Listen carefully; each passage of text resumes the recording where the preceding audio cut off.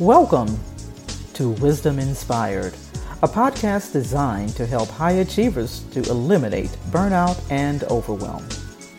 Now let's prepare to open our hearts, our minds, and our notebooks to receive today's wisdom. And so today's topic, we're going to be talking about solutions versus sufficiency. And I'm going to start out with the same quote that we've been using, and this is really all going to tie in together.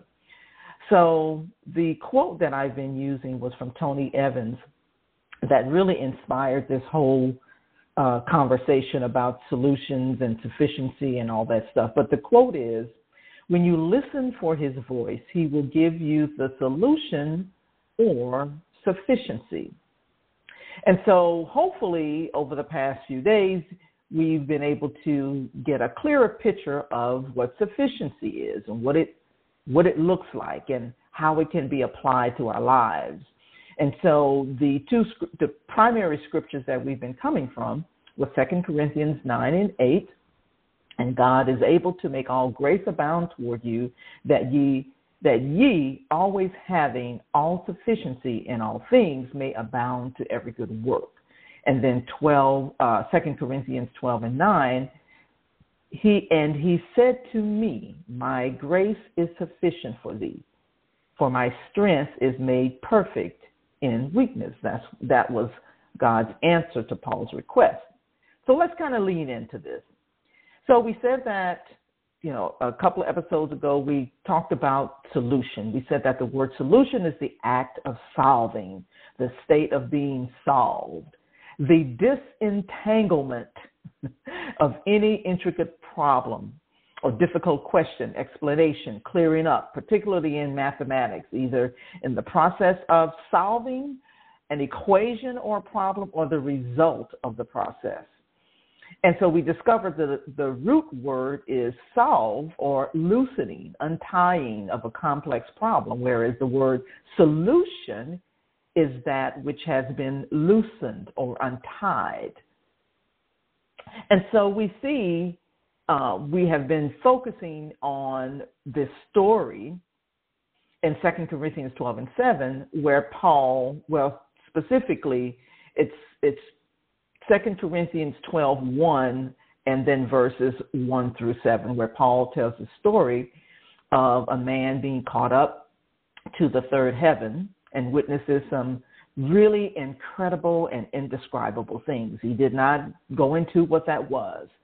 But what he said was, because of the greatness of this revelation he was also given a thorn in his flesh that would keep him from exalting himself. And in the context, he was talking about himself. And again, we don't know what the thorn was, whether it was physical, emotional, or connected to some temptation. We don't even know, exactly what it was.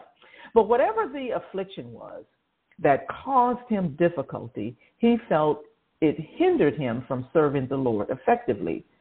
Paul believed that the solution to the ailment or the problem that he had was to have this thorn removed. He wanted a loosening, untying, a disentanglement from this ailment, this thorn. And that's why he asked the Lord repeatedly, take it away from me. He asked him 3 times. But God spoke to him. Follow me, okay? God spoke to him and answered with a solution.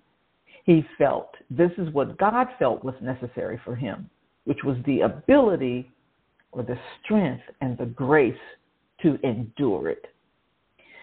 I want us to really lean in on the first part of 2 Corinthians 12:9.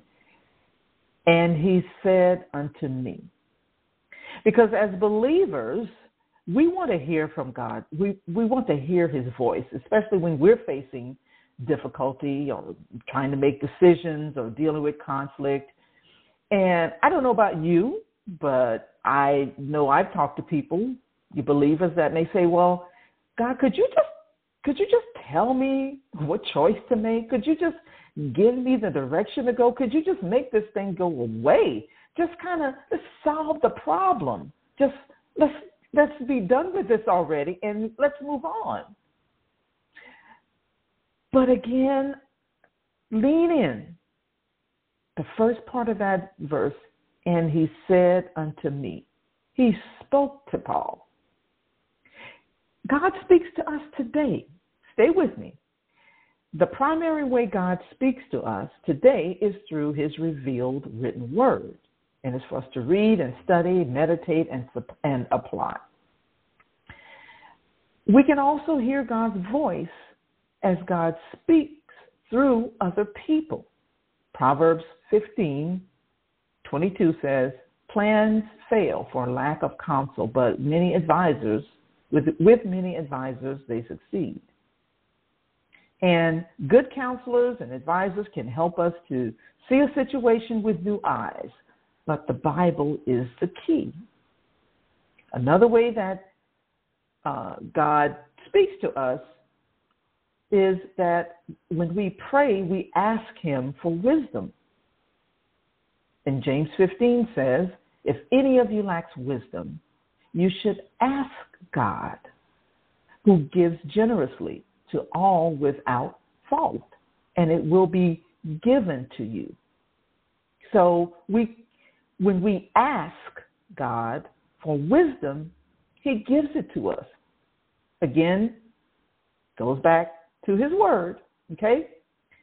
When we're facing difficult circumstances and we want to hear from God, we should ask for wisdom, and God promises to give. The wisdom will ultimately come from God, but it may come through the word of a friend, or it could come through a sermon or an article, a book. And from time to time, for a lot of us, it's an inner prompting of the Holy Spirit, but he does speak to us today. I remember a conversation that I was having with a friend of mine who asked, she said, how do you know if what you're hearing is God? How do you know it's not your own voice? And I remember her specifically saying, God doesn't speak to me that way. Like I hear other people say he speaks to them. Well, that could be part of the problem, because we all have our own personal relationship through Jesus Christ. Personal relationship. Okay? And so the way God speaks to one person may be a different way that God speaks to someone else. And so, again, it is personal. When hearing God's voice, the message will always be according to the Scripture. The Word is the standard by which all thoughts, actions, ideas, and feelings must be judged. So how do we recognize the voice of God? First of all, we all have something. Well, I don't want to get into that part right now. Let me just move on to another point that I want to make. How do we recognize the voice of God? And the first thing, or the first response to that, would be, you must belong to him. You must belong to him. Jesus said, my sheep listen to my voice. I know them, and they follow me. That's according to John 10:27. Those who hear God's voice are those who belong to him. And I'm not even saying that the person that I was speaking with doesn't belong to God. I'm just saying that in that conversation that she was specifically looking for a certain way to hear God. Okay? So that's what we're talking about here.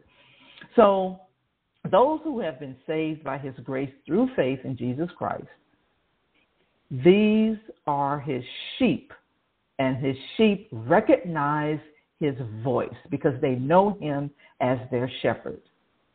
Okay? And so if we are to recognize God's voice, we must belong to him. We hear God's voice when we spend time in Scripture, in quiet contemplation of his word. The more time we spend intimately with God and in his word, the easier it is for us to recognize his voice and his leading in our lives. I remember When I worked at a bank, this was many, many years ago, but I was trained to recognize counterfeit money. And we were trained by studying genuine money so that it became easy to spot a fake. Y'all know where I'm going with this. So we should be so familiar with God's word that when someone speaks to us in error, it is clear when it's not of God. And so we can recognize God's voice when we spend time with him, when we are intimate with him. And sometimes, again, God is leading us through promptings of the Holy Spirit. And a lot of times it's personal. It's personal to us. Not a lot of times. It's always going to be personal to us. But here's the point that I really want to move to as we close. I got to close here. Because this is the quote that, the continuing quote that Tony Evans gave. And it really, really clarifies for me. It really brought it home for me about Paul's instance, in this instance with Paul hearing from God. Because when I said God spoke to him the solution, right? Sometimes God gives us a word and not the solution to the problem.